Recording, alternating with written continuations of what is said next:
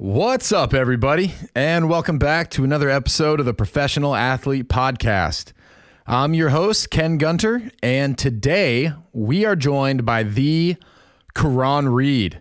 Now, full disclosure here, Caraun is one of my buddies from college, and he also happens to be currently a defensive lineman in the NFL. So Caraun was drafted out of Princeton in the 5th round of the 2014 NFL draft by the Detroit Lions, buoyed largely by looking chiseled at his combine. Look it up, folks. But since he has played for teams that include the San Diego Chargers, Indianapolis Colts, the formerly known as Washington Redskins, the Dallas Cowboys, and most recently the Arizona Cardinals. So Caraun's had a really great career, but I have to say, without a doubt, my favorite stat is that he has had not one, but 2 touchdowns over the course of his 6-year career. Is there anything better than when a big man makes his way into the end zone? I dare say not. So if you've ever wondered what the NFL looks like for guys who are not named Tom Brady, then buckle up, because it is absolutely wild. You're going to have your eyes open. So Caraun has had a number of highs and lows. So he's battled through some serious season-ending injuries. He's seen a lot of adversity. He's dealt with the very ugly business side of things. It often doesn't care about how talented you actually are. And while dealing with all of that, he seemed to defy the odds and is now going into what will be his 7th NFL season. I think the average career spans only 3 to 4 seasons. So it's been incredible to hear what his experience is like, what it actually takes to make an NFL roster year in and year out. And I think people are really going to be blown away by what these guys are asked to do. So it was a great show. I had a lot of fun. Sonia loved it, which I think is always the good litmus test for how good of an episode this is going to be. So I hope you enjoy it as well.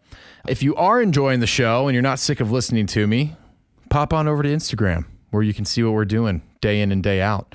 What I try and do is I try and take a lot of the stuff that I learned from the guests on the show and incorporate it into my own training, which has been a lot of fun. And I have to say, in addition to stuff that I was already doing, like by taking a lot of this, I'm continuing to break my own personal records, and more to come on this soon. I'm actually going to be attempting a world record in weighted pull-ups. So keep an eye out for that, and check us out over at Instagram at @the_professional athlete.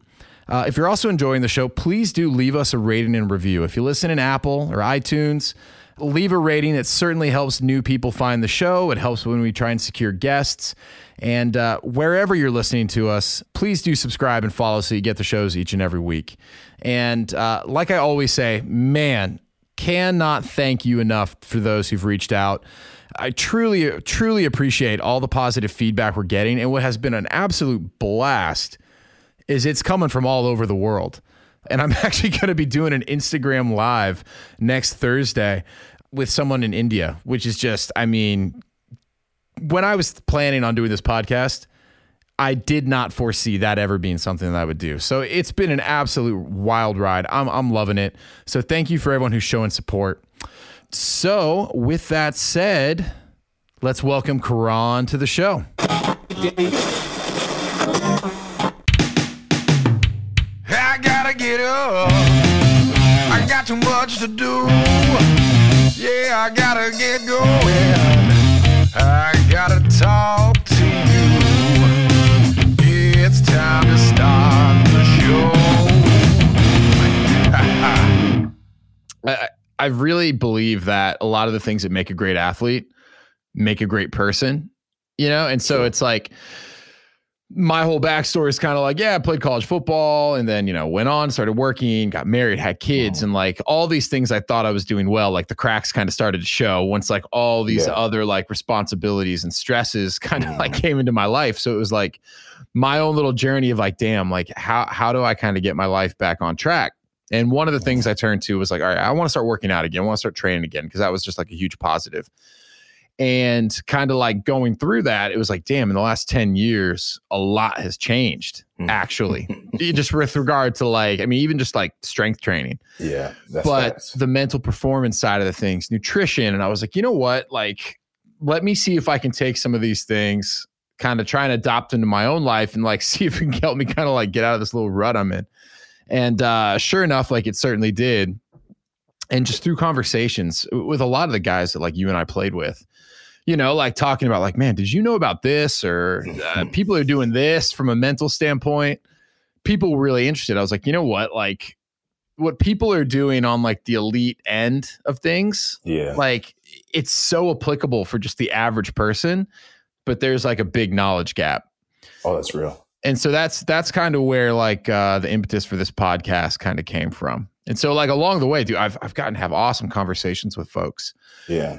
But the reason I wanted to reach out to you is like, one, you're playing in the NFL and you've played in the NFL now for a long time. You've probably defied the odds of just like the average NFL career, let alone a guy coming from the Ivy League. But, what I'm assuming, I hope not incorrectly so, is you probably have a really unique perspective on just like perseverance, resilience, like the mindset it takes to succeed and like overcome adversity that I just think would be like so powerful for people. Yeah. A lot has happened to me in my career, unfortunately. Yeah. So yeah, man, as much as you're willing to talk about, dude, I'm all for it. Yeah. All good. Nuts. And I'll ask you this too. Like, is there, anything in particular that like is top of mind for you? Like, I mean, I have this perspective of what it must be like. But if there's anything that comes to mind for you, it's like, what I really want people to understand is X. Like, dude, then let's talk about that. I mean, there's always just the thing. I think social media helps a lot more now to educate people because I think the first thing is like, we don't make as much money as people think we make. Like two, my salary is never guaranteed. See, that's so crazy. I only had one guaranteed thing since I entered the league. And that was my signing bonus when I got drafted. Yeah. I actually once got cut on cut day because as a veteran, if I'm on the 53-man roster week 1, they have to guarantee my salary for the full year. So they cut me coming out of camp and said, all right, we'll bring you back in a couple of weeks, and brought me back week 3. And I played the rest of the year because they didn't want to guarantee. But I appreciate them being honest. That was one thing. I was like, yeah, I get it. Y'all are cheap, but I'm not a $5 million a year salary guy. Like I'm not really hitting y'all over the head. So even if y'all cut me later on and you still were on the books to pay me, it's not breaking your bank at all. Like, just because like if they cut me during the season, I would make that. And if I signed on to another team, I would have to get paid by them too. So I can double dip, which is a beautiful thing. It's really nice when it happens. I know like maybe 4 guys who it has happened for, and they were just like, yeah, I'm loving it. That's amazing. Dude, the NFL contracts are so wild. The fact that, like you said, nothing is guaranteed unless it's explicitly demanded within a contract. But just I pay attention to like the week to week rosters, and a lot of times I'm paying attention to you, and I'm just like, it's insane the amount of guys that are constantly shuffling around. Like people don't realize that. And the worst part about that is that when you get shuffled around, you're expected to play like you've been there the whole year. Right. And I'm just like, listen here, like even last year, it was ridiculous last year. I had like 6 or 7 workouts during the season. Some like me, some like, wow, we want to get a physical on him, see if we have any openings. One team worked like a bunch of people out 2 days before I got there and signed one and said, if I had been at the workout a couple of days before, I would have been on the team. I was like, it's not my fault. I was home. Like, but this past year I went to the Cardinals. So I went there and I had worked out there earlier. Like this was week 13 or 14 at the time. And I had worked out there maybe week 4. Yeah. So by then I was like, all right, I don't know what's about to happen for the season. I might like not call it quits as a career, but at least call it for the season and just say, all all right, we'll get back to things next spring, see who's talking next spring. So I was like, all right, let me ramp down my training and just like start doing maintenance stuff. Then they call and I'm like, oh God, all right, let's go. Like, I'm happy because I'm like, all right, I'm gonna get a chance to play. And then at the same time, I'm like, am I still in shape? Like, these guys have been playing since September and I'm coming in late November, beginning of December on a team that's not going to the playoffs. So they're already a little more lackadaisical and I need the work. So I get there and first week I get in practice. I'm like, man, I show them the coach is like, oh man, you should have been on the team all along. We can't believe we got you. And I'm like, yeah, you know how the league is. It's like, yeah, well, thanks. Yeah. Like then the worst part is, so I get there and then all of a sudden I'm practicing. The coach is like, yeah, we're going to get you 20 to 25 snaps on Sunday. I'm like, I'm cool with that. I need that. That's fine. 20, 25, I can do that. What would like normal be like if you'd been on the roster all year? That would be around the reps for a rotational player would be around 15 to 20. Okay. 15 to 20 snaps during a game. Which was like a good game. Like if I get 15 snaps, I'm killing those 15 snaps to the best of my ability. And that's like ideal for me. Yeah. Especially as a rotational backup. So like I get there and then that Saturday we finish the walkthrough. I do my reps and everything. That Saturday, they're like, hey, the GM wants to talk to you real quick. I'm like, GM, like, what y'all want to give me a contract extension? I only been here 4 days. And they're like, hey, we're going to have to let you go. And yeah, what?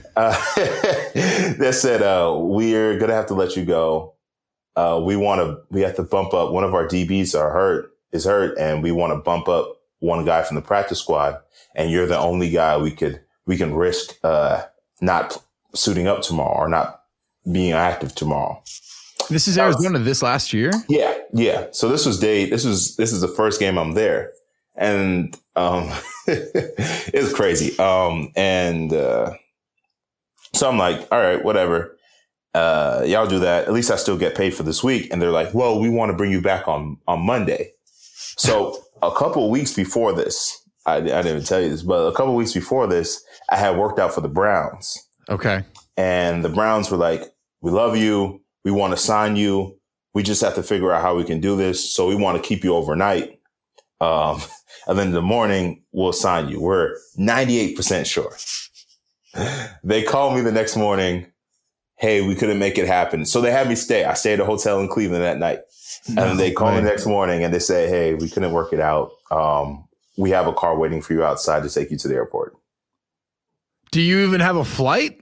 Yeah. Do you know where you're going? By the time I get to the airport, there's a flight. There's a flight that's leaving in like 3 hours from then. Holy cow. Yeah. So when the Arizona's like, hey, we'll sign you back on Monday and it's Saturday, I'm like, I really don't trust y'all.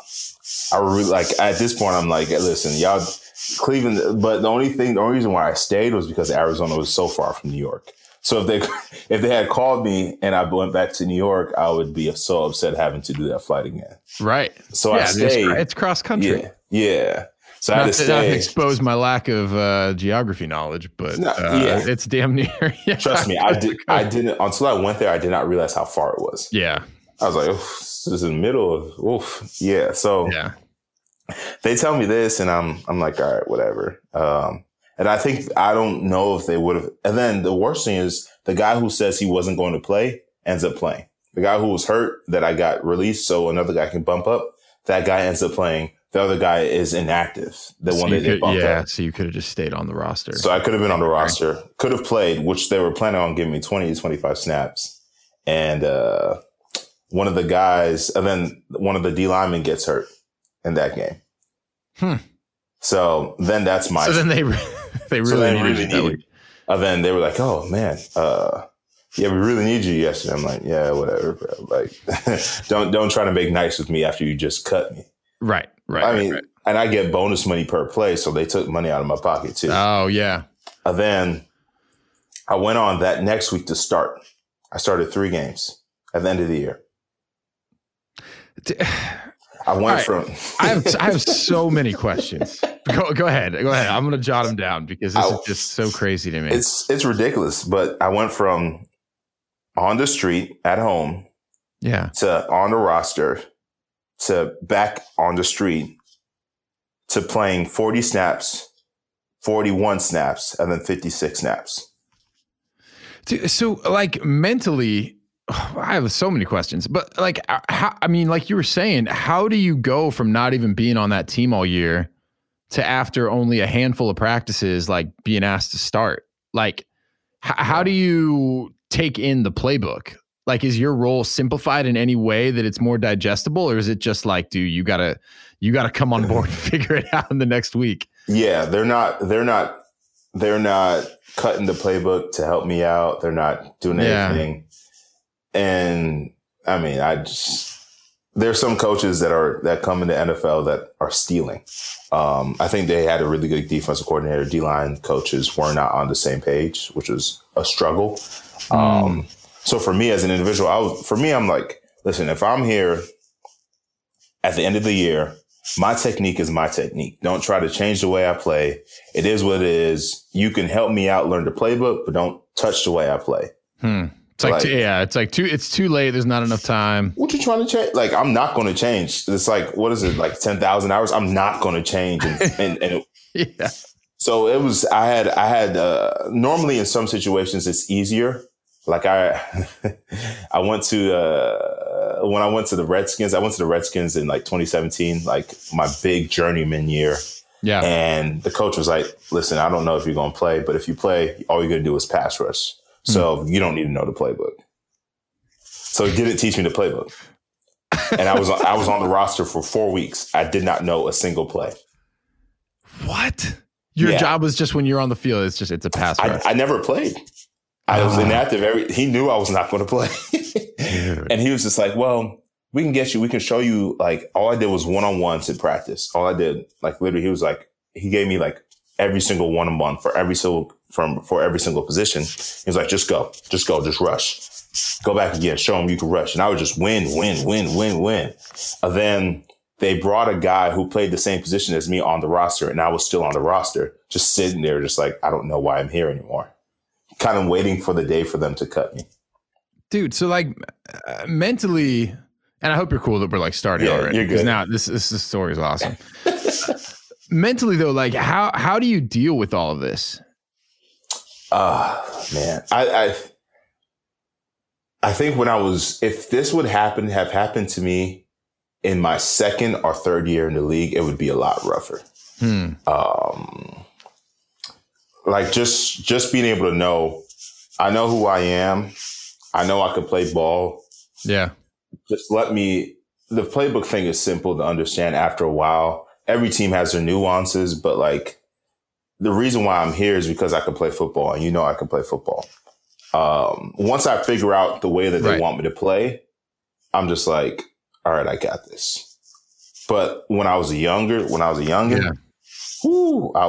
I had so much like doubt, anxiety, all that stuff. Like I had to get like a sports psychologist my first, like after my rookie year, going into my second year, because I was just all over the place. Man. Yeah. So having that experience, and then like now I'm just like, all right, you need me to play tomorrow.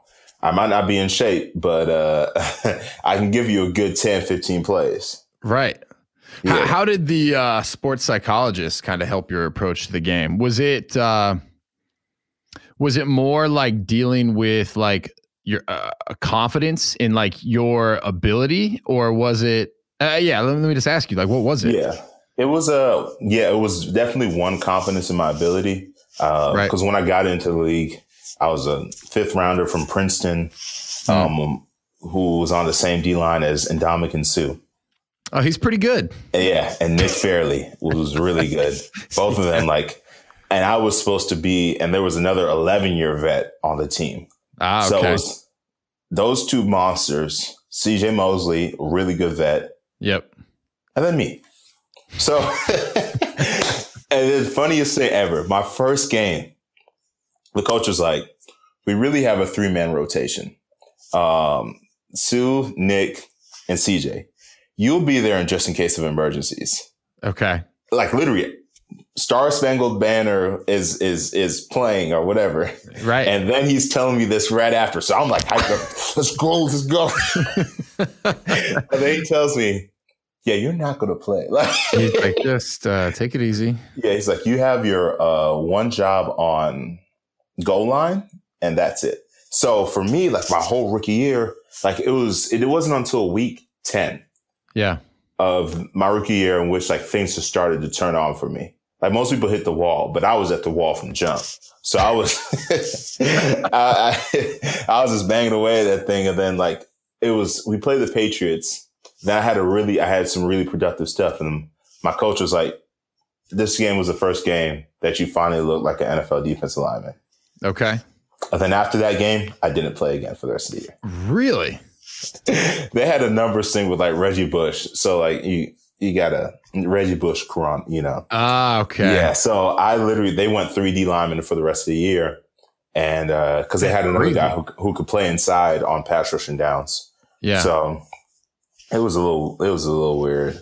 But I needed that confidence boost greatly just because my coach told me straight up. He said, listen, the way that you played this year will not be good enough to keep you in the league next year. Oh, wow. Yeah. I mean, I appreciated the guy that drafted me. So I love him to death he was always honest with me. Yeah. And I love him for death for that. Cause he was like, listen, I'll tell you straight up, you come back the way you left here, like you might get on the practice squad, but we don't see you making this team next year. Wow. Which was cool. So, I mean, I got in the offseason with Sue, did everything he did. And then I got hooked up with his sports psychologist and we literally just hammered on like literally every single detail of like from me waking up in the morning, what I tell myself on the way to work, what I tell myself like before practice, what I tell myself when I'm getting down in my stance, how I review plays, like being in the moment, being present in the moment. Yeah. Like that was the biggest thing for me, like just being present in the moment. Like I could tell based upon a play, like no one has to, if I was focused on a play, no one has to tell me what I did right or wrong. Cause I'm just like, yeah, I know. I messed that step up. My hand should have been here, but it was here. Like it's very like, so for those little things of just being in the moment and having that ability to self-evaluate, it was like the biggest thing that I took away from that. So even to this day, like I keep it. I have every time I go to the game, I have like 3 things written on my arm.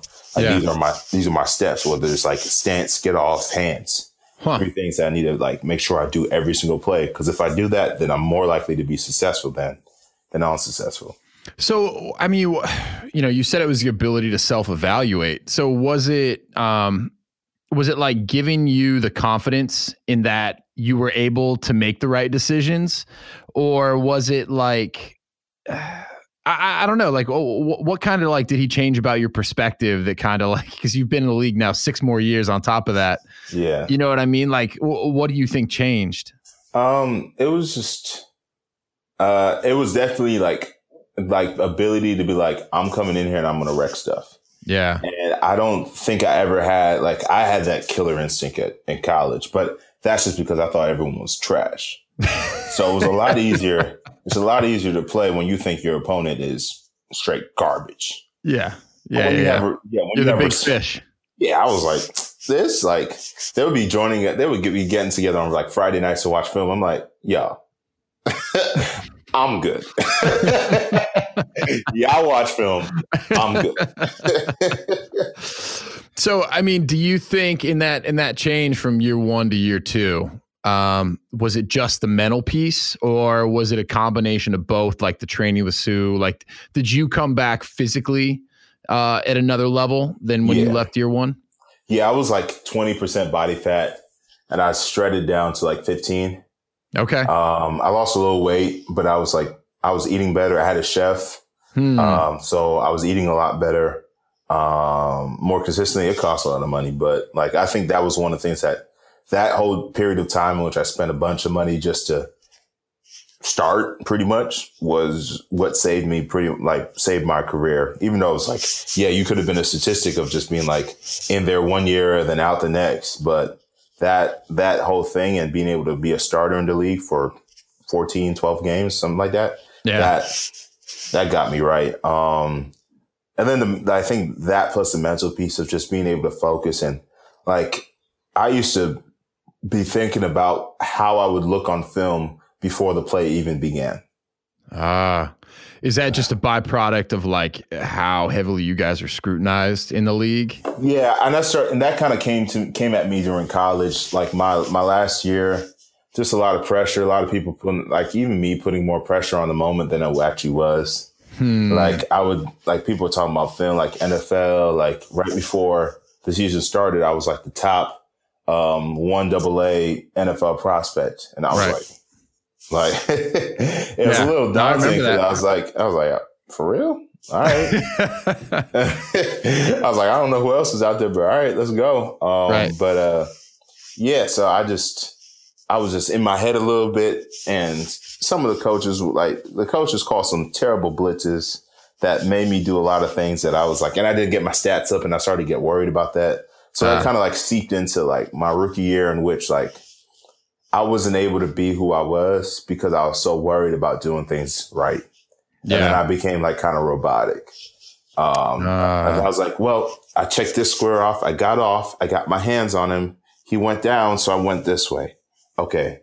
Ball ran past me. Oh no. Like there's little things that I wasn't playing football. Like you weren't playing. Yeah. I was checking boxes, but I wasn't playing ball. Which is one of the things that I've learned like over time. It's like, listen, you gotta like, it's crazy. Your old coach would say this a bunch, like just be a football player. And I just wouldn't like it. It makes sense when you're like the freedom, but like when you're trying to learn, get a good answer to a question, it's a terrible answer. But like when you're trying to like understand the freedom of the game, that's like, yeah, I need to be a football player instead of like trying to be someone who's just a placeholder. Yeah. Especially at D-line when you're supposed to disrupt and display stuff. Like, yeah. And I could see how, I mean, in football, it's even more evident, right? Yeah. Because like, I mean, people could probably relate to this in all facets of their life. Like you just feel like you start going through the motions and like on paper, you're doing the right things. But like in football, if you do that, like you get exposed really quickly. Or you're just another guy. Yeah. Like you can do that O-line, not to bash O-linemen because they have a hard job, but like at O-line, do your job. Right. And if you're a big, 2-gap in nose, hold the 2-gap, right? If you're supposed to be a disruptive 3 technique, disruptive 5 technique, on best upon defense, even if you're supposed to be a disruptive nose, you gotta go. Yeah. You got to go and don't worry about what's happening tomorrow or what's happening in this play. Like you go, you mess everything up, and then you figure out things from there. Yeah. Like so take me to season 2, man. So you start how many? Almost 14 games. Yeah, I think it was like 12. So I started off the year. So man, just tragic stuff happens. I was in camp competing with the one dude for the starting job. Let's hear it, man. Because I think. Yeah. So I was competing with this one guy for the starting job during camp, going neck and neck, whatever. Every practice, it was like, all right, he's the starter of this practice. All right, now he's the starter of this practice. Okay, he's the starter of this practice. We get to the first game, I get a sack, whatever, all good in the hood. And then second game, I end up being a starter. And then like second play of the game, someone rolls on my ankle. And so I have an ankle sprain. So then they're like, all right, you're on the team because I came back second year and like focused. I didn't care what happened. I was like, if you try to block me, I'm getting in the backfield. You might block me, but I'm disrupting something. Yeah. So I at least learned that lesson. So we're in camp, whatever. Second preseason game, roll my ankle, high ankle sprain. I'm like, man, this is tragic because I was doing good. Like, the coaches would say, like, they've never seen a player take such a great step from year 1 to year 2. Okay. Because, like, year 1, tier player, year 2, legitimate starter. Yeah. And for you, I mean, like, you know, what do you attribute it to? Was it just the sports psych? Was it, what was it? Was it just the mentality of like that, like you said, like, I don't care what happens, I'm going to disrupt something? Yeah. It was like I had to get that instinct in. Like just like not like Terminator, but like I have one mission Like, it was crazy. I don't know how I mentally, I mean, now I understand it as like, this is routine for me, but mentally I would just get down. I'd be so wired.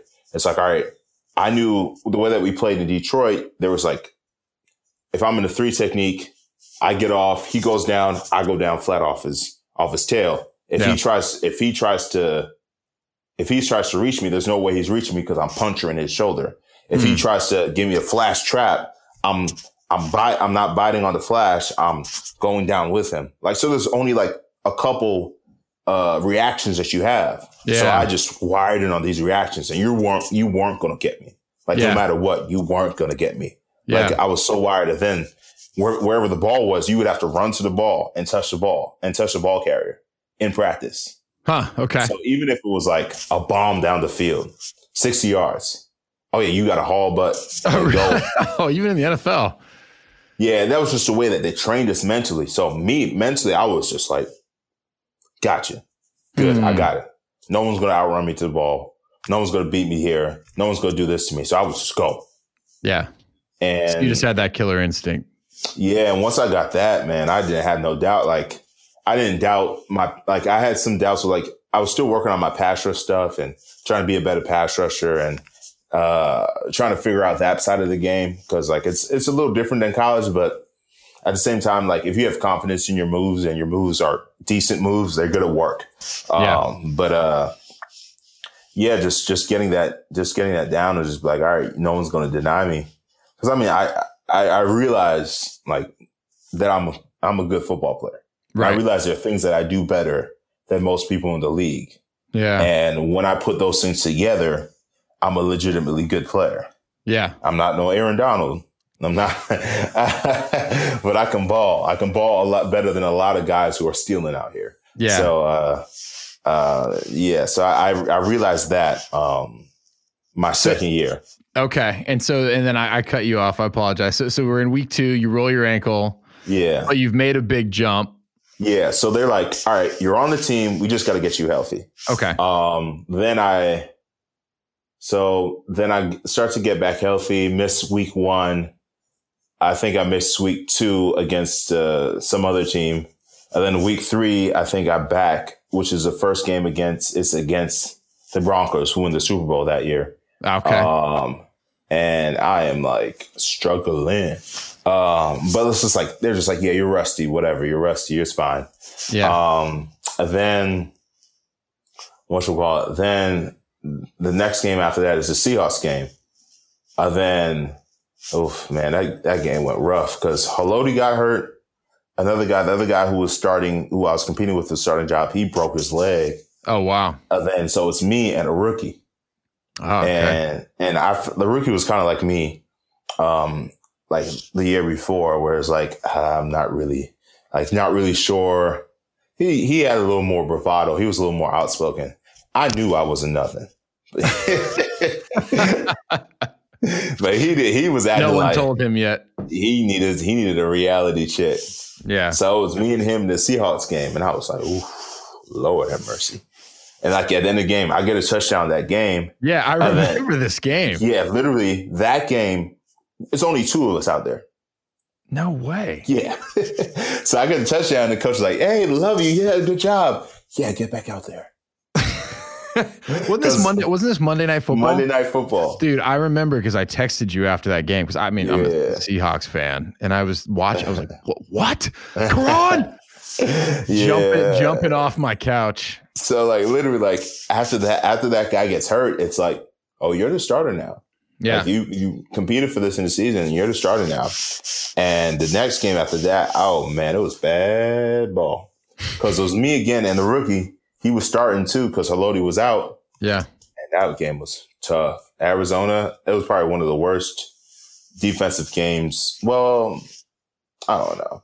They scored like 44 points on like 30 plays. It was really bad. It was rough. Like, okay. But it's because of the way that Seahawks game ended. Like sometimes guys aren't able to recover. Right. And a short week. Yeah. But they brought it. Like, I was talking when I was at Arizona, I was talking to one of the guys who was there.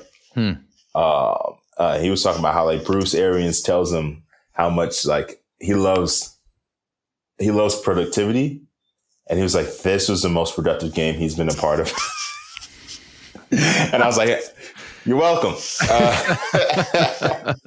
It was like the center for them. And I was like, yeah, that's crazy. And like, it's funny because I meet like guys that I played against during that game and they're like, yeah, we remember that game. Like I was like, yeah. He's like, I think I played against you. One of the guys I met, Mike Ayupati. It's like, I think I remember your name from Silver Reid. I was like, yeah, I don't want to talk about it. Oh no, it's probably just airport or something. And I had like my grade for that game was so bad. Oh, it was so bad that my coach texted Sue. Because by then Sue was in Miami and Sue texted me my score for the grade, my grade for the game. He was like, this is what you putting out there? I was like, no, not again. Not again. Yeah. And then after that moment, then it was on. Yeah.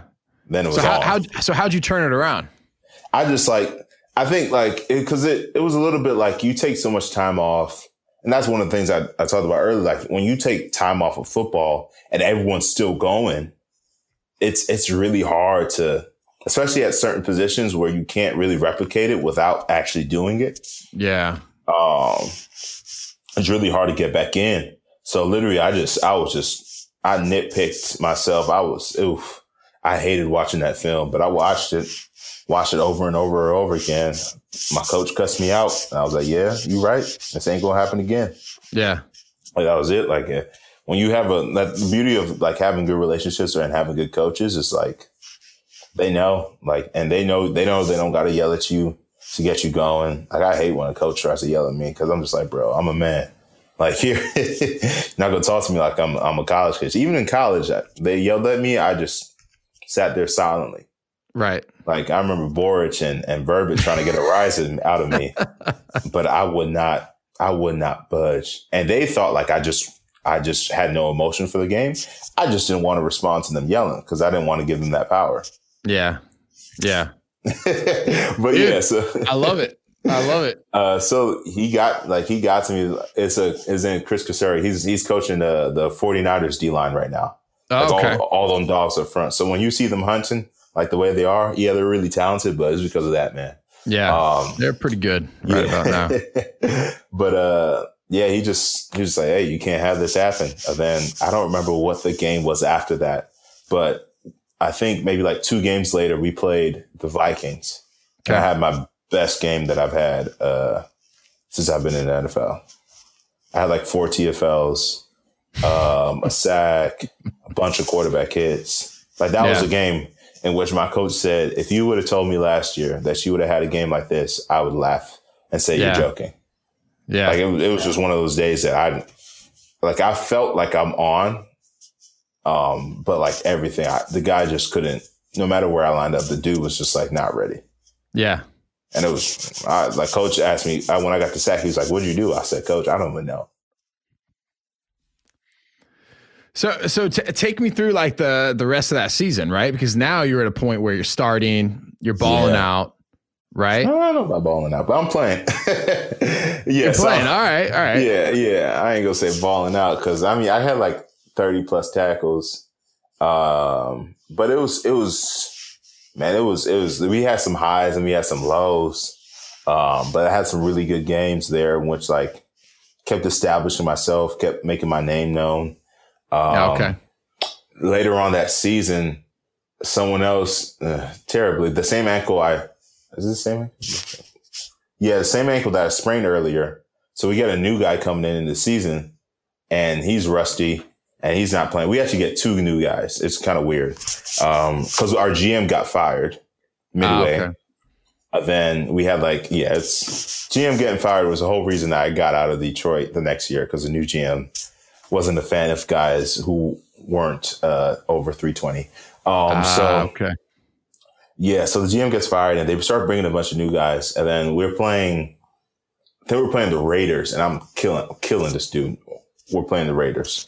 And one of the guys takes a bad step and the O-lineman just shoves him and he lands on my ankle and all I feel are like crunches. Then so he got some bone spurs got displaced and now they're just floating around my ankle. and I'm just hurting.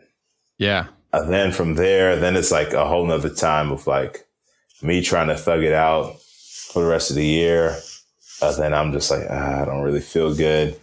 And I'm just like trying to thug it out because the coach. And then like at this point, like the coach is like, listen, you can sit out a game and we'll let you'll still be a starter when you get back. And I'm just so shook because I'm like, nah, I can't go back. Like I know what happens to guys when they do this. Next thing you know, I'm on IR. And then I can't finish out the year. But then I try to thug it out. I do decent enough, but it's definitely a decent drop off from like where I should have been. I still play well, but it's not the same. Yeah. But I finish out the year, then go to year 3 with a new GM, and I'm getting ankle surgery to get a scope. And in my mind, I'm like, listen, I started last year. That should at least give me some leeway of like, all right, we like this guy. The GM drafts somebody in the second round, signs 2 free agents. Halodi's back. So that's 4 people right there. Right.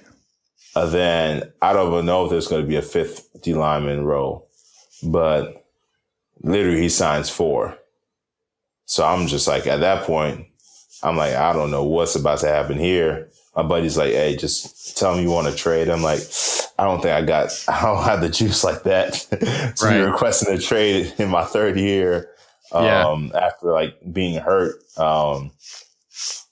But so I go through there and like, I don't do anything in the spring. I get back in the spring. Okay. And then I pull my calf. Okay. So I like don't get to participate for the rest of the spring. And they're like, yeah, we don't care about this. We just want you ready for camp. So I miss all of the spring, come back in for camp, pretty rusty. And by this time, like my coach is like, listen, the GM is trying to write you off. And I'm trying to let him know, like, once you get going, you're good. Yeah. And lo and behold, like I start getting going in like the 2nd, 3rd game of the preseason. And then my coach is like, and then like I could feel it. I could feel just the way things are. Cause I've been on the team for the past 2 years. So I can feel it like when you're not going forward with the team. Right. Like they start to like have, all right, first group this, second group this. And then you have one guy rotating the second group. And I'm like in the 3rd group. And I'm like, and the guys are looking at me like, yo, Caraun, what's good? And I'm like, bro, I don't know. Yeah. Cause I just started last year. Yeah.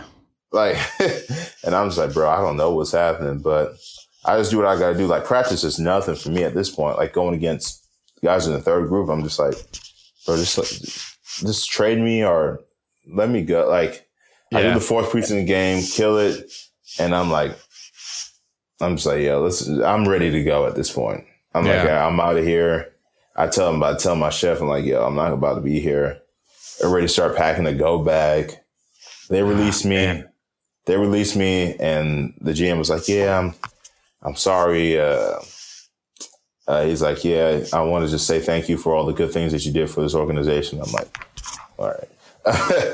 And then like when I go to like the head coach to do the drafting, I'm about to cry because I'm like, coach, like I'm just sad. I'm like, I was ready to leave, but I didn't want to leave, you know? Yeah. Like, it's one of those things like, all right, I get how the situation is going and I know what's about to happen. So I'd rather it happen sooner rather than later. Whatever that happens. And then meet with the coach, and then I meet with my D-line coach. He's like, man, I try to tell them that you could play. And then but by that time that you really came alive, they already just moved on and picked their 5 for the year. And the crazy thing, he didn't even tell me about who the 5th guy was that they chose for the D-line, because he knew I would have been upset if he told me, because that guy was not better than me at all, by far, but they had given him some guaranteed money. So he told me the 3 guys that they picked, and I was like, okay. And then when I saw the list, I said, and I was like, all right, you know what? Forget Detroit. We ended up, I went to the Chargers that year. Yeah. And then they were like, when I got there, I was playing, they're like, how did you get cut? Right. I was like, man, it's literally everywhere I've been. That's like the whole story. Like, how are you on the street? How'd how'd you get cut? I was like, bro, this league is crazy. You can, if you were in a good situation with the same GM for all these years, you can have a really nice, somewhat tumultuous free career. Yeah. But if you end up with a bunch of different GMs, man. So I mean, like,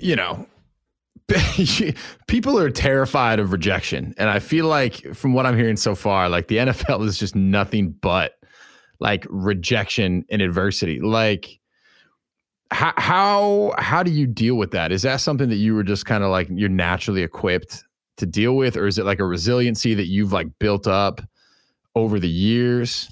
Yeah. I think the first time I got released, I was like, it hit me hard. Like I was like, man, this is wild. Yeah. But then I got picked up the next day. Okay. The fourth year when I was hurt and I'm coming off the ACL, which I shouldn't have done. And then I got released, but then I did not get picked up the next day. That one was tough. Like, cause I was home just waiting. Yeah. So that was the time I actually had to look at, cause at least like first time I get picked up. It's like, all right, cool. That's not real. That's like just like a transfer. Yeah. But when you're sitting at home and you see other guys and teams are like, yeah, we'd rather go with these guys than you. Right. Then that hits. But at the end of the day, you're just like, I just had to be like so sure of myself. And I mean, just because I've seen what's out there. Like once you see the other guys that you're competing with, you go on a team and it's like, guys are like, why aren't you playing? Like when I was on the Redskins for those like 4 weeks, the strength coach was like, you're not suiting up on Sunday? I was like, nah. He's like, what? Because he would see the practice and he would see me in practice and he's like, this guy's good. Right. He's like, you're not suiting up on Sunday? And then the defensive coordinator would be like, don't worry, man. We're going to give you your shot. I'm like, all right, whatever. But like, when you know what's out there, it's like, all right, a lot of these things are business decisions. Yeah. A lot of these things are business decisions. Because I know I could play on any D-line in the NFL. There's some that aren't built for me, but I know that I can play on any D-line in the NFL. Yeah. Regardless of it's a 3-4 or 4-3. So I know I'm confident in my abilities, whereas that's regarded. But it's just harder to sit at home and to be waiting around for something that might not come. That's the only thing that's a little difficult to deal with. Yeah.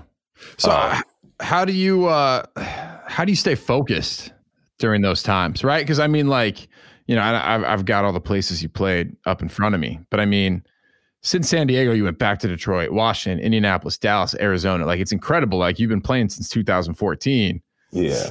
But like, I feel like a lot of those times, man, there must have been so many moments where you're like, is this it?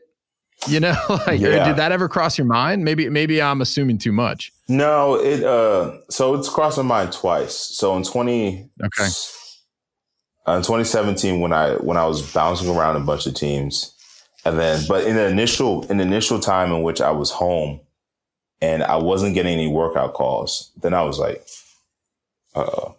like I didn't know what to do. Because it was just so foreign for me to be home for 6 weeks. And then this past year, at least I would, like when I'm not getting workout calls, then it's a weird time. So even like I talked with my agent and we were just talking about like, all right, if you don't get a call by this date, then I think it's time to start thinking next steps in like life. And then I was like, ooh, I don't know about that yet. Right. Then then I had like 2 workouts in which I killed the workouts. Yeah. Like just went straight ham. Like no one, like, and then like the way that they talked about me after the workouts, he was like, all right, no, you're good. Because one of the things I got knocked on is my weight. Like when I got released by Indy in this past preseason, they said, we're looking for some bigger bodies. And I was like, And what are you weighing right now for people listening? I will right Or now. at that time, maybe. At that time, I was 295. Okay. Yeah. But Light. The thing is, I never look my weight because I'm more muscle than fat. Right. Like you. Thanks, man. But like, so we're gonna take that clip and that'll be the promo. Like, so for me, I'm just like, I'm 295. Yeah. This joker that you're cutting me for is 285. But he's tall. That's another knock that I get. But like, so I would get that knock. So what I did this past year for my whatever, I put on like 20 pounds. I like went did you really? From the preseason, I was like, I lost some weight at the end of preseason because I was like started to train back heavy, and I was like, all right, I'm gonna be 290. And then I heard people saying like, we would talk to teams and be like, yeah, we're just looking for a bigger body, and I was like, all right, bet I'm gonna be the bigger body you're gonna need. So I went from 290 to 312. Wow. Yeah, I was not playing. Like I literally like. It was harder to run, but like I was like, listen, no one's ever going to use that excuse again. You're going to have to find something else in your notebook to use other than we need a bigger body. Because if you need a bigger body, I can be 315. I just choose not to be because why? Like if I can do the same things at 295 and still be just as effective, it makes no sense for me to be 315 just to check the box. Arbitrarily. Yeah. But since I realized, like, all right, if I want to get to 10 years, this is what I have to do, then I'm not going to be an idiot and be like, I'm standing on my principle. Like I'm not trying to 295 or bust. Yeah, I'm not trying to lose money because I did not want to gain weight. Like, yeah. So right now I'm just like. So what are you at right now? I'm like 305, 307. I have to continue to do. I'm gonna do another bod pod to make sure that it's the right weight. Because when I put it on now, what's bod pod? Or not bod pod, like a body fat measuring system. Oh, okay. Yeah. So I think the one I have access to is like a stem one where you put your hands on the poles and your stem runs through. Yeah. So I have to do that just to make sure I'm on the right track. Because I don't want to. Last year I was just eating. Because I was like, I need to put on these pounds faster than or sooner rather than later. Yeah. So like I remember I had one workout with the Raiders, I was 308, and then like next week I had a workout with the Texans, I was like 312. Oh wow. And they were like, you're 312? I was like, yeah.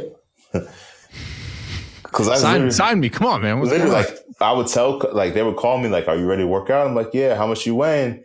308. You can move at 308? Yeah. Like I just choose not like everything's a choice. Like I think a lot of guys that look bigger bodies just have bellies, but like if they took away their belly, they would all be like 280. Right. No, yeah, you're right. If you boiled it down to just like muscle mass. Yeah, I'm just like, but yeah. So how are you training then when you're at home? Because in the off season, you said you're in Portland, right? Yeah. So I have a really good trainer. He's like modified some stuff. I had to buy a bunch of gym equipment.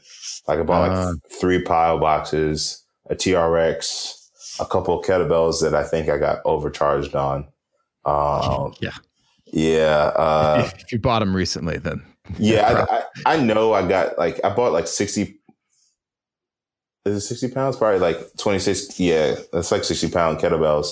The guy didn't have like a sticker at the store. He just spitballed. He said, well, it's normally around $2 per pound. So let's just call it, let's call it 240 for the two of them, huh? I was like, what?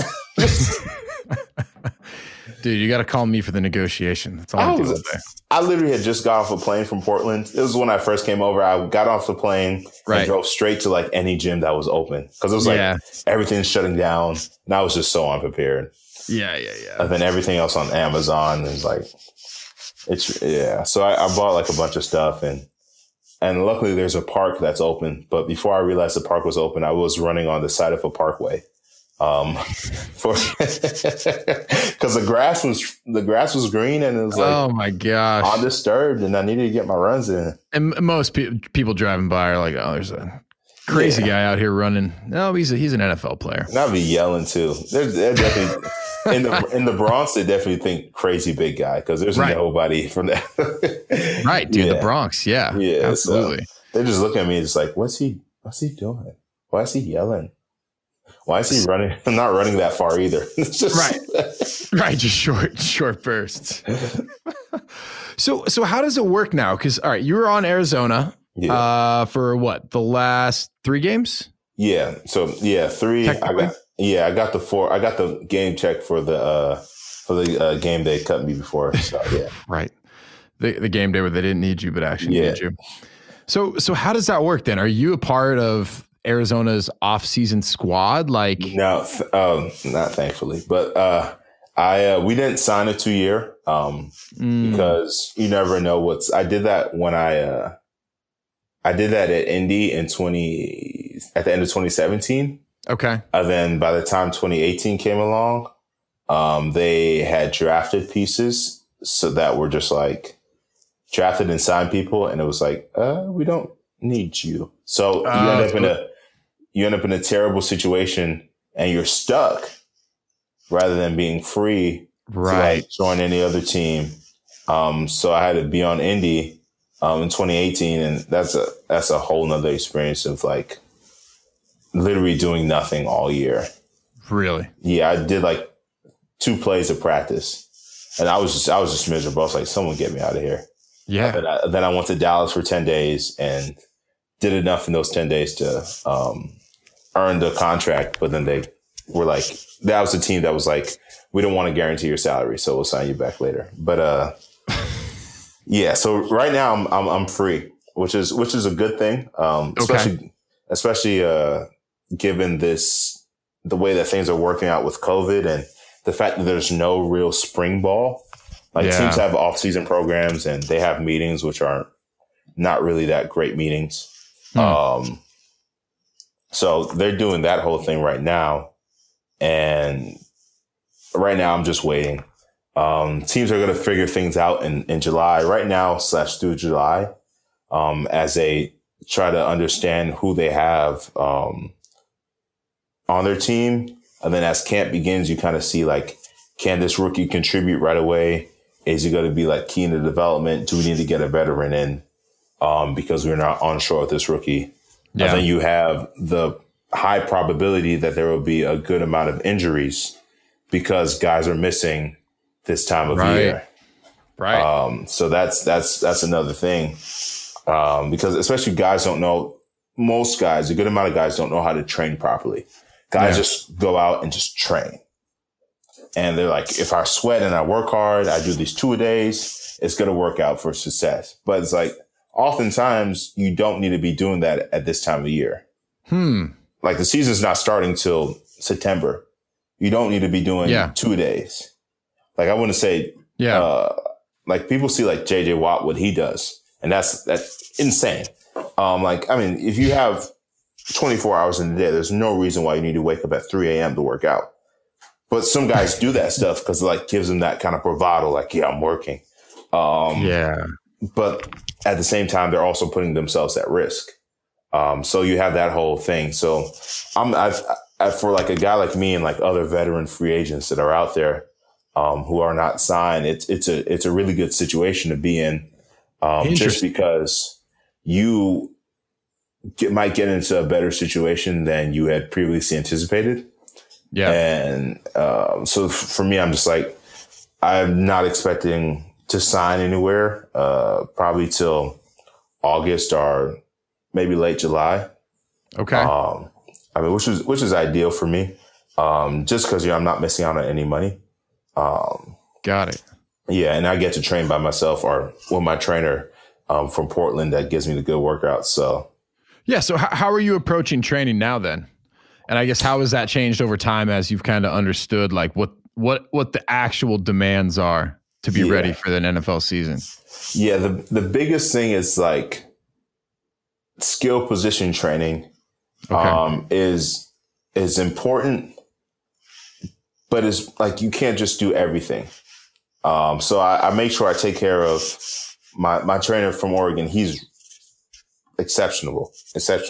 He's really good. I mean, he trains Sue. So like you see like Sue's somebody who can play 55 snaps a game and won't get tired. Well, he'll get tired, but he won't. His play will not diminish. Right. It's not going to drop off. Yeah. Not going to, from play 1 to play 55. So whereas conditioning wise and where that's concerned, we're keeping consistent with that. The only thing, the biggest piece that needs to be picked up is the like skill position work in terms of combat, hand-to-hand combat, which is going to be missing because I'm not going to get plays in. But I got like this like pop-up dummy that has arms that are like metal arms and all that stuff. So I got that. I just got that delivered to the house so I can work on, at least I can have a body in front of me. Yeah. That if I hit the arms hard enough, like they're not going to be like, hey bro, that's too hard. Like it's a dummy. So, right. So I make sure I work on that like 3 to 4 times a week. Just get my mind right. I mean, it's a little difficult with like playbooks because there's no playbook for me to learn. But at the end of the day, like football is football. There's, I mean, every team has a different name for the same stunts. Like as a 3 technique, you're only going to go straight forward, inside, straight forward and back, or outside. Yeah. Like there will be a different names attached to it, but you have to make sure like you're good at what you can do. Right. Because if the thing I realized, like if you don't define yourself and what you're good at, these coaches will like look at you and try to put something on you that you don't do. Like they'll tell you, hey, you should do this. And I'm like, no, I don't do that.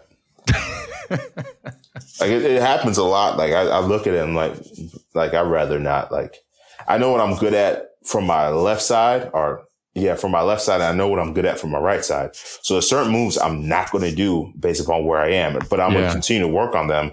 But if you're like, hey, shoot your fastball right now or throw your fastball, I'm like, all right, bet I got it. This is what I do here. Yeah. But like the thing is like, if you don't define that, like as a youngin', like I didn't know. I didn't take any of the moves that I had this one guy who was like a technique coach that messed with my head. Like honestly, he was telling me all that stuff you did at Princeton is not going to work in the league. And then, so that got me like down in myself. Like he was supposed to help, but he actually hurt. Right. Cause I was like, a lot of his moves, like I'm hitting people with a swipe in college. I did that in college. I hit people with a swipe in the league. Right. Like it's not, you define like your closing, how you end. Like the biggest difference with like NFL and college is like college, you could be lazy off a good move and win. The NFL, you can't be lazy off that move. So if I swipe somebody and I get past them, I have to expect that their body's coming. I have to expect that they're coming with something else that I have to counter. Yeah. Like, but in the college, swipe, oh, I'm gone. That's a sack. Yeah. Yeah. But that's all things. Like during this time of year, I'm like ranting. Sorry. No, this is good, man. And actually, I think this is actually something that I think is actually really applicable for people, right? Yeah. It's like, at some point, like whatever it is that you're, trying to be great at, like you kind of got to understand where your strengths are and lean in on them, right? Yeah. Like I think about it, in a lot of different facets of my life, but like if I took everyone's advice and I constantly tried to adapt to what everyone thought was the best way to do it, like I'd be a master of none. You know what I mean? Yeah, it's real. So no, you think you're rambling. I actually think that's great. And one thing I've always been interested in too is, at this point in your career, I feel like for probably so much of your life, you're trying to get stronger. You're trying to get faster.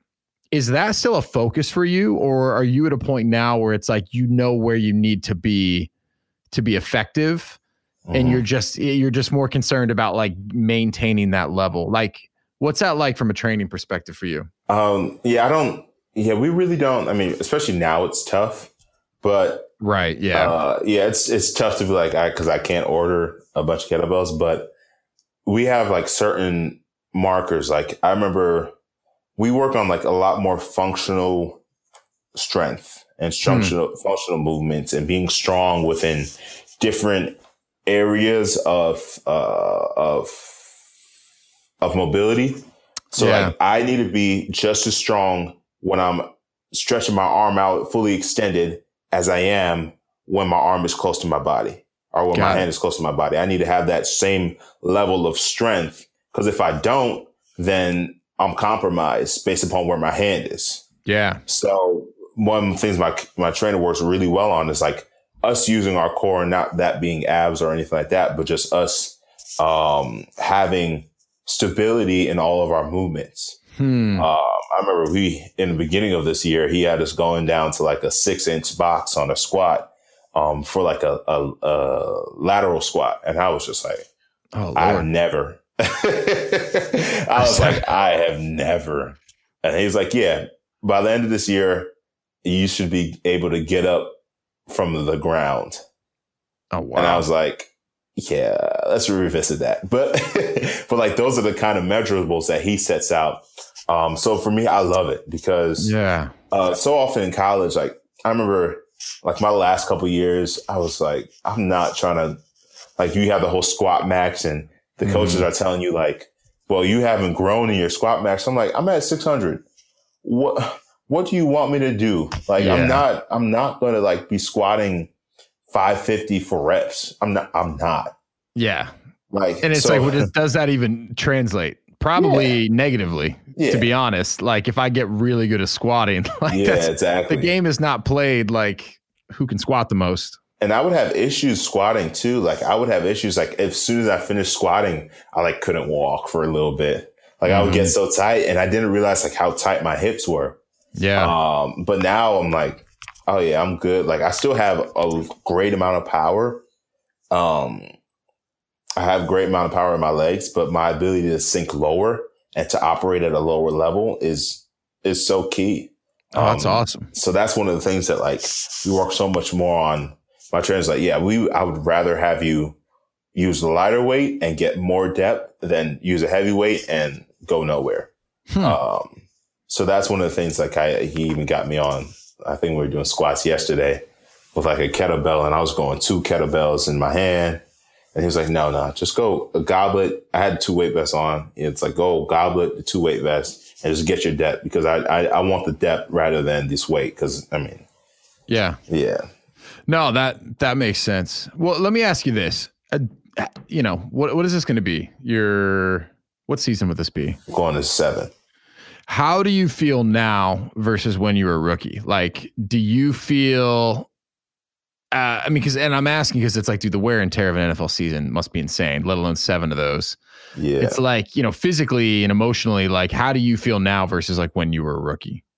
Oh man. So the beautiful thing about, it's beautiful and not beautiful because I lost money. So I didn't have as much wear and tear as somebody would going into year 7.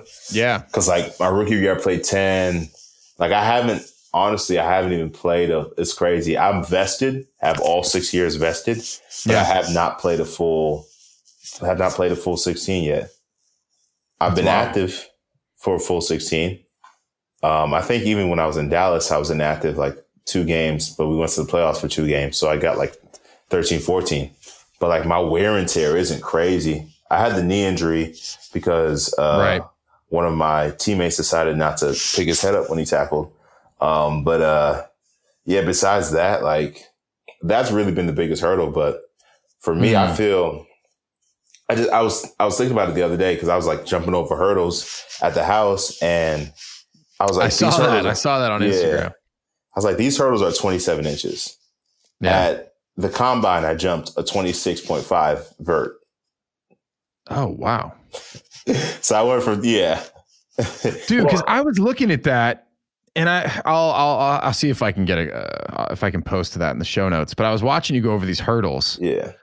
And I was like, man, I think he's still over 300 pounds. I was like, that's insane. Yeah. Yeah. Cause it's like, I look at it now and like, it's a training plus like, I feel like physically, I feel so much stronger. I feel like I recruit so many more muscles when I do exercises. Like, whereas like a lot of things were so locked up in college. Like if I took a step and I underestimate it because like it's me doing it, but like my steps are more powerful. Me activating my glutes when I'm running that's like one of the biggest, actually, that's another key that I had to develop during my first year training. It's like actually coming out of my hips. because I was so locked up, I could never do it. So I was like kind of just fake running or not running that hard. But that physically, it's like, that's a big jump for me in terms of like being able to do this and like, oh yeah, that's nothing. Jump. Yeah, I can do that. I was like, asked my trainer, you want me to go higher? He's like, no, we're good. But like just being able to do that confidently. Cause I remember I had the one that was more impressive was the cheers, because the cheers had had a little more distance because they were wider. Okay. And I was like, I remember when I did that, I was like, yeah, I'm not doing this again. I need some hurdles. Cause you like, once you jump over, you still got to kick your legs out. Right. To land. It's because like the hurdles are really thin. And I was like, oh man. But I was tired. Like when I did those chairs, I was like, oh, this is a lot. But yeah, that's a big thing. Like physically, I'm just, I like if I could tell myself, I mean, there's no way I could have known what to be doing unless I had met Sue and like gone to Portland. So like it's the best situation worked out after my rookie year. But like in terms of playing wise, just been like, I even tell rookies now, I'm like, you're here for a reason. Like people will let you doubt yourself. You have to be careful about the voices. Like you're talking about being like, people will tell you give you all this advice, but you have to be careful about the voices you allow into your space. Because like when I was a rookie, I was like just trying to listen to everything, which is some of it was good information. And then some of it wasn't. Like some people like will come in and like, in order to make themselves seem like they have better information for you than you have for yourself, they'll tear down what you know. And it's crazy. Like I had this one guy who literally like tear down the things that I would do and like tell me this and that and like, this is what you should be doing. Yeah. And then for where that was concerned, I became less confident. Anytime I met with him or spoke with him, I played worse. Like it was like, because I was thinking too much instead of being like, I'm here for a reason. I'm in this league for a reason. I know exactly what to do. I know exactly how to play football. Yeah. That's the thing I tell myself, like when I was in Arizona this past year, I had frustrating times with the D-line coaches they had. Because like I was in that crisis of like trying to tell them, listen, I can play football. I'm not a rookie. Don't talk to me like I'm a rookie. Like I know what to do. Whereas when I was a rookie, I was just like, yes, sir. Okay. Right. Like just a huge difference in terms of like being confident in yourself and then like second guessing yourself every second. Yeah. Oh man. Well, dude, I think that's the perfect place to wrap it up. Yeah. Well, good. All right. So I know right now there's nothing but unknowns out there, but when you're sitting in this position, like, do you have any situations that you're tracking, or is it really just fluid and it's going to come down to end of summer, who's on a roster, who has needs? I mean, there are teams that I would love to go to. Yeah. Just because like, I remember I wish I never got hurt at the Chargers because I love their D-line coach is great. Really? Okay. Yeah. Granted, the coaches with the Cowboys have now left, so that's wouldn't be like. But there are certain organizations and certain teams that was a part of that I really like the way that they're headed, and I like what they do D-line wise, which is great. Yeah. Like 49ers, Raiders just hired the old D-line coach from the Cowboys. Okay. So they're like situations in which like I'm like, oh, this would be tough. This would be awesome to get into. And like, obviously, like you can hope that you get there, but at this point in my career, I'm just like, listen, if I just trust and have faith, like, all right, I just need to be ready. Cause honestly, like Arizona was a 3-4 and I don't really like the 3-4 like that, but the way that the league is turning, everyone's going nickel on like second down and third down now. So every 3-4 team has somehow become like a 4-3 team on sub downs. So it's the ideal situation, which like wherever I can go, I can play immediately. Yeah. So there's advantages to both, but right now I'm just like, whatever happens in July, I'm just enjoying my time. I'm hoping to get access to some classes, just start to think about life after football. But, I mean, really, it's a dope time. It's just unfortunate that everybody's quarantined, but Like this is an awesome time. Like I remember last year when I was home, I was just literally just training, and I get to travel a little bit, got to see people, got to hang out. Yeah. But that's the beauty of it. Like at least this time of free agency, it's just like, yeah, if you're not a free agent, whatever, or you are a free agent, you get to chill. Like even like some guys that take OTAs off. Like I know like Tom Brady would take OTAs off, and like some other guys would take OTAs off because like I want to spend time with my family, which makes sense. I have my parents, but I don't have like kids. Yeah. But I'm important too. So come on, Caraun, you matter. So it's nice to like have time just to be with yourself and just like work on what you can work on, but also like enjoy the freedom of the spring. Yeah. Ah, good, man. Well, dude, this has been awesome. I appreciate it. And it's been a lot of fun watching your career thus far. And, selfishly, Caraun, I'm hoping to get a few more years out of it. So keep up those plyos, buddy. Me too. Awesome. Well, hey, for folks who want to follow along, where's a good place? I obviously follow you on Instagram. Is that the best place? Instagram would probably be the best place. I'm trying to be more faithful with Twitter and Facebook. All right, perfect. Yeah, my Twitter is like Chop Reid, and my Facebook is my name. I like just realized that I did not activate my Facebook page. It has been active. It has been a page in existence since 2015. Just not active. No, I've been like posting everything from Instagram onto there. And the other day I was like, I wonder how many. Oh, it's not on. It's not even going. It's not. Awesome, man. Well, I'll link to all those accounts in the show notes. But best of luck, buddy. Enjoy the time as much as quarantine allows. Oof, man. And maybe we'll have to get you back on at some point. For sure. Appreciate it. Mommy, you better go ask Mommy, Daddy. We're going to start right now. Are you ready? Yeah, should I start with that? So this will actually be where the show starts. I would just like the listeners to know the way this happens every time we start is I ask you to test your mic, and I say something into the mic. And I would say, without a shadow of a doubt, every single time you say something into the mic. And I want to flip this damn table every time. I realize I'm coming in a little hot. I didn't do that this time. I think, I know you threw me a curveball. You sang, what is that song? I don't know, but I'm not going to sing it again. Yeah, holy moly. I think without exaggeration, it is 100 degrees in this room right now.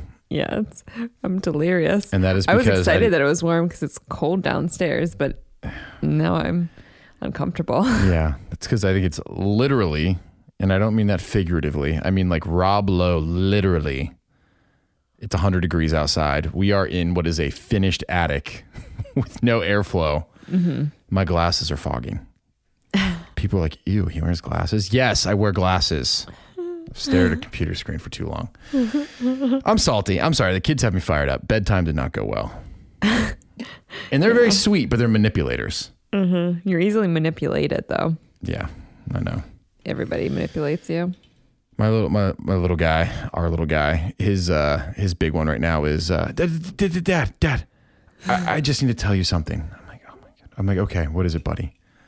He's like, well, dinosaurs? I'm like, oh God, here we go. He's like, oh, scary. I'm like, yeah.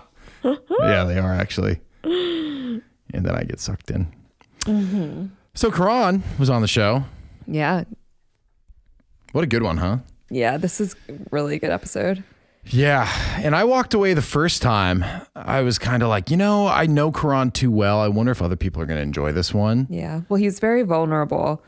So it was nice to hear because he's had an incredible journey. I know you call him a journeyman. I've never heard that term before.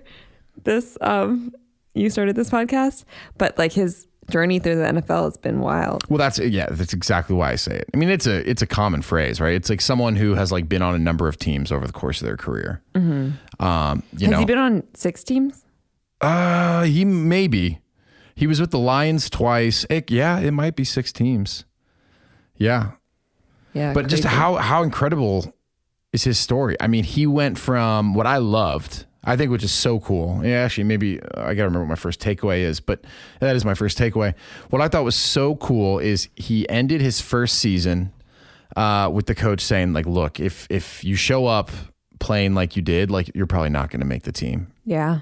Right. And like, I think anyone faced with that type of, I guess, challenge would go one of two ways. You would either like fold in on yourself and be like, oh, I don't have what it takes. Like, you know what I mean? Mm-hmm. Or you could do what he did and say, you know what? I'm going to double down. I'm going to literally invest my time and money and energy in figuring out how to like right this ship. And he got to a place where he was the starter. Mm-hmm. You know, awesome. Like that just shows like you have so much control over your own destiny. Yeah. You know, it's so much about like what's between your ears, not just because his physical ability was never in question. Yeah. Right? Well, he said that he listened to so many people his first year, and a lot of it was detrimental to his progress. Yeah. Yeah. And actually that's one of the takeaways I have. And maybe we'll just jump to that one first. And I hope I'm not stepping on your toes because you had a couple really good ones, but yeah, I have that written down right in front of me. Be careful of which voices you let in. Was that the one you had? Yep. Here, go ahead and finish it because you had the whole thing. No, that's it. That was his quote. Be careful about the voices you let into your space. But he says he tells rookies, you're here for a reason. So you have to be careful to the people you're listening to. Yeah. And you know, Eric Hosmer said something similar. Yeah. Yeah. And it's funny because you think like once you get to the professional level, and I'm sure it's accurate, but like just as someone who's like a fan, you would think like NFL coaches are the cream of the crop. Like what they say is like probably the right way to do things. And from multiple guys who have had long careers, you know, and Eric's been an all-star. Caraun's been a starter. He's faced a lot of adversity via injuries and all these things. Mm-hmm. But they're like, no, like you kind of have to like pick and choose and make a decision on like what's good advice or what's something that you need to like take in and be like, you know what, this is not right for me. Yeah. So interesting. But like, it's kind of like that with life. But I would say, and being like a college athlete, but also just being a kid, it's very difficult to know which advice is the advice you should take and the advice that you should just like disregard. Yeah, for sure. Especially when you're young. Yeah. Another thing he said is people will, they'll tear down what you know and like how you do things because it makes you feel like they've got knowledge that you don't have. Definitely been around people like that. Yeah. And so have I, and it's so annoying. Yeah. Yeah. And it's just insecurity. Especially when you're young and it's someone who's older than you, been in whatever industry for a long time. You're like, oh, they must know. So I must be doing something wrong. Right. So it's easy to get your headspace all messed up. Yeah. And if you don't have, I was going to say leadership, but I guess like almost like a good mentor, it's confusing. Yeah. It's hard to figure out, you know, depending on like if it's sports, if it's work, like it takes a little while to get your footing and to have the confidence to say like, no, you know what, now I see how it needs to be done. And that advice that I got was terrible. Yeah, I think Ted is a found dick. That in, what's his name, Sue? Ted is a dick. Yeah, Ted's a dick. Sorry if there's any Teds out there. What were you saying about Sue? I think you found that. Sue. Yeah. Yeah. And I know you're not the biggest football fan, but yeah, Ndamukong Suh is a literal monster. I think he's... I know like 5 football players' names. Yeah. Caraun being one of them. Yeah. If he's not the highest paid NFL defensive lineman, he's one of them. I mean, he is phenomenal. Yeah. So it's, I think, it sounds like, and Caraun said as much, huge to have him, as a training partner, and probably got a lot of good guidance that enabled him to come back with like the right mentality. I'm sure. For that next season. So sorry, I stole your takeaway. I told you it was awesome. And then I freaking... I just pounced swooped in. I swooped in, stole the glory. One thing that he said, though, thinking about that jump from that first year where he kind of had that pivotal moment where he could have gone one of two ways. He made that decision by help with that sports psychologist, be present in the moment. And I love that for him, that meant as literal as, he would write the 3 things that he needed to do on each snap to like give him the best chance of success. And so it's interesting, right? Because it's like by being present, what I take that is like be locked in and focused on your task. What was interesting to me is what he also said was detrimental to him was being overly focused on just checking boxes. So it's like such a fine line. Yeah. Like if he goes down this road, not to put words in his mouth, I think he said this specifically, like of being robotic, you know, just doing what he was supposed to do in a robotic fashion. Like that's how you get beat. However, having the presence of mind to be focused on the task at hand and execute, you know, that's the necessity to actually do your job well. So it's like, why are you smiling at me like that? You've just never looked more like a podcaster. Oh, why? Like you got glasses? your glasses on and you're getting very into your lots of hand gestures. Yeah, a lot of hand gestures. We should get the video back of this. I know. They can't see my wee tiny little hat that I'm wearing. And I got on my chaps. No, he's not in my wearing overalls. He's not wearing any of those things. And I got my feather in my cap. What's happening? It's so hot up here. It's so goddamn hot. I'm almost glad that Why'd we don't you shut the door? Yeah, well, because the air conditioners that keep the rest of the house cool are running, and it makes for poor audio. Oh. Yeah. Kenny. So be present in the moment. That's a big one. I think that translates. You know what? Even to throwback, Greg Carton, episode 2. That's one of the things that he said, like, you got to find a way to be present. That can mean a lot of different things for different people. But like what he tells his golfers, it's like, you got to be present. Yeah. She's just sitting. She's sitting here. You wanted my other takeaway? Just looking at me. Yeah, I do want to know. Guys who weigh more, as you call it, big bodies. Big bodies. They're really 280-pound guys with big bellies. Yeah, hot take by Caraun there. Yeah. Well, I mean, when you think about it, it's probably so true. Yeah. Meanwhile, and for those Is of you that extra weight really helping them? I think to an extent, just like having more mass, depending on your role, like he said, I can't remember if he said it was like I don't know, your job is to just go in and fill the 2 gap. Like there's guys in the NFL, their job is just to get in there and not get moved. Is that what Vince Wilfork was? Maybe. Yeah, He's actually the biggest person I've ever seen in my life. He's a big dude, and he was carrying around a little huge. A little cushion for the pushing. But Oh, I think there's something to be said for having a lot of mass, right? So I think there's probably like a couple schools of thought, which is Caraun was saying, right? The one GM's like, I don't want anyone under 320. Because in his mind, through his analysis, he probably thought guys who are 320 and above are harder to move. Whereas, and if you don't know what Caraun Reid looks like, I encourage you to Google him and look at what he looked like when he went to the NFL Combine. And I think he was 305. And he is shredded. 305. Yeah. I mean, he is a freak. There's a reason he was the number 1 D1 AA FCS recruit in the country. Prospect, sorry. But yeah, so I think that's like, to Caraun's point, he's like, I don't need to be 320 to get my job done. He's like, I'm 300 without the body fat. Yeah. But he also recognizes it's a business, and so that's kind of, I don't know if I have this as my takeaway, but you have to stick to your guns, but you also have to be willing to like be objective, take a step back and say like, okay, I've stuck to my guns, but is that preventing me from getting opportunities that otherwise I know I would crush? Yeah. And he's like, look, you need me to be over 305? Fine. He's like, I can play better 295, but if that's like a box you need me to check, like done. Cause I want to play in the NFL too. So really interesting to hear all the dynamics kind of at play for these guys in the NFL. Yeah. I mean, it's crazy. All the things he's been through. Yeah. You just want to talk about the bellies. I can see it.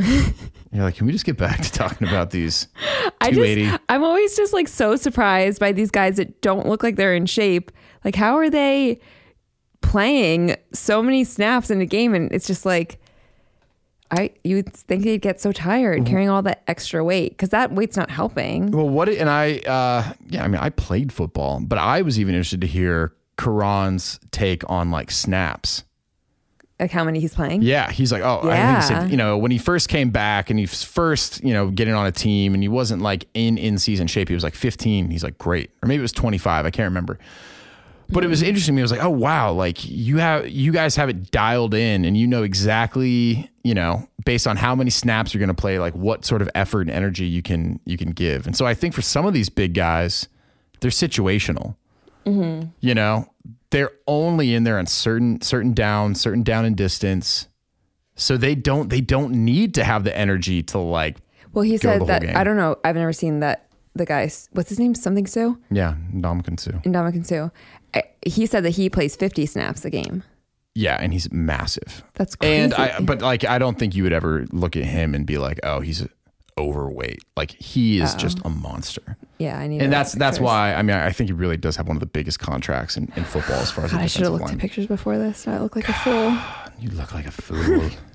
Sitting across from me. Do you think anyone listens to this? Is anyone listening to us still? I don't know. I know I'm mesmerized by my chaps. The question is, oh my God, are they assless? That's such a weird path you went down. Yeah. Sign up for the email list to find out what sort of chaps I'm wearing. Ew. No one's listening. So let's wrap it up here. Last one. I think this is crucial. The need to be confident. And to dial it back, or rather, thinking about last week's Dr. Colleen Hacker, she said, look, there's no need for mental toughness when things are going well. Yeah. When things are going well, like everyone is mentally capable of dealing with that. It's when things start going bad, or like you've hit that dry spell, you're in that slump. That's when like the mental toughness comes into play. And what I felt like came through when talking to Caraun is, and maybe he didn't have this right when he got into the league, but he's developed it, this confidence to know, like I'm doing the right things. My skills are where they need to be. From a training perspective, I'm ready. Like I just need to wait for the right team to be ready for me to be on there, and then I'm going to go kill it. Yeah, which he does. And it's got to be so crazy sitting at home with just so much uncertainty. Yeah, it's wild. And especially like they bring you in for 3 days and cut you, and then they sign you right back. It's crazy that like he kept on saying like he would go work out for someone, like that you just go and like, people like try you on, and it's crazy. And it's funny too, because now that he's a veteran, he's certainly, I mean, it really, from a business standpoint, it is more expensive to sign on Caraun than it is to like bring in some rookie on a rookie salary. And so these teams who are trying to like squeeze under these like caps are basically making the decision, well, like, hey, look, this guy would be better today, but this guy's cheaper. We have to pay him less. Like, let's just go there so that we can do X, Y, and Z. Like it must be just so frustrating. Yeah. And like he was saying, like he would get on a team and kill it, and they'd be like, hey, we're just going to deactivate you for this game and then sign you back on Monday. So messed up. Okay, so you're telling me to my face you're taking money out of my pocket? Yeah. Could you imagine if they could do that at like my job? No. Hey, that's Ken, crazy they can get away with it. Ken, you had a really good last quarter. We're going to drop you for right now, but we're going to bring you in at the end of Q1 when we need some deals closed for minimum. Yeah. I mean, it's crazy. Oh, man. But yeah, I love the perspective that he was able to give, because I don't think the average person understands that this is how the NFL operates for the majority of folks. I didn't. Yeah. I mean, I'm like below average when it comes to being a football fan. I'm like a D- student, but it was wild to me. I had no idea it worked like that. Well, and this is why the NFL is so brutal too, because it's a timing thing. Like these contract years for these guys are so critical. And then if you get injured at the wrong year, you could find yourself in this path where it's like all the hard work you put in, you're not going to get like compensated for, because now there's question about your health. And it's pretty wild. But I mean, the amount, what is it? This will be his 7th season, I think, or he's been, I mean, like it's incredible. The average career is like 3.5 seasons or something. Yeah. So it's pretty cool. But yeah, I think that's inspiring. It actually, not to tie everything back to like my sales job, but like a lot of that confidence that he has to have when like times are rough, it's like, man, I can relate to that. Yeah. You just have to like have faith that you're doing the right things and that eventually it's going to turn around. because it's easy to get into a negative spiral. So think I thought most that was people really, can apply that to their lives. yeah, I think so. Especially if your kids are manipulating you at that time. Full circle. Totally. All right. Anything else? No. Let's get this tiny hat and these chaps off. Ugh, God. I can't even look at you in the eye. And the glasses. Yeah. It's grossing everybody all right. out. Well, hey, if you made it this far, folks, thank you. Maybe you just couldn't find your phone to shut off the episode. If you're enjoying it, though, please do leave us a rating and a review. It really helps. We've got a really good show next week coming up with Alex Harrison.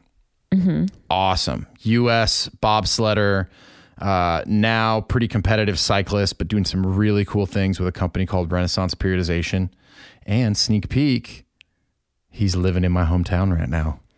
Oh, no. Completely Arlington, unplanned. Washington. Arlington, Washington. Shout out Arlington. All right, folks. Thank you for listening. We'll see you next week. Bye. Bye.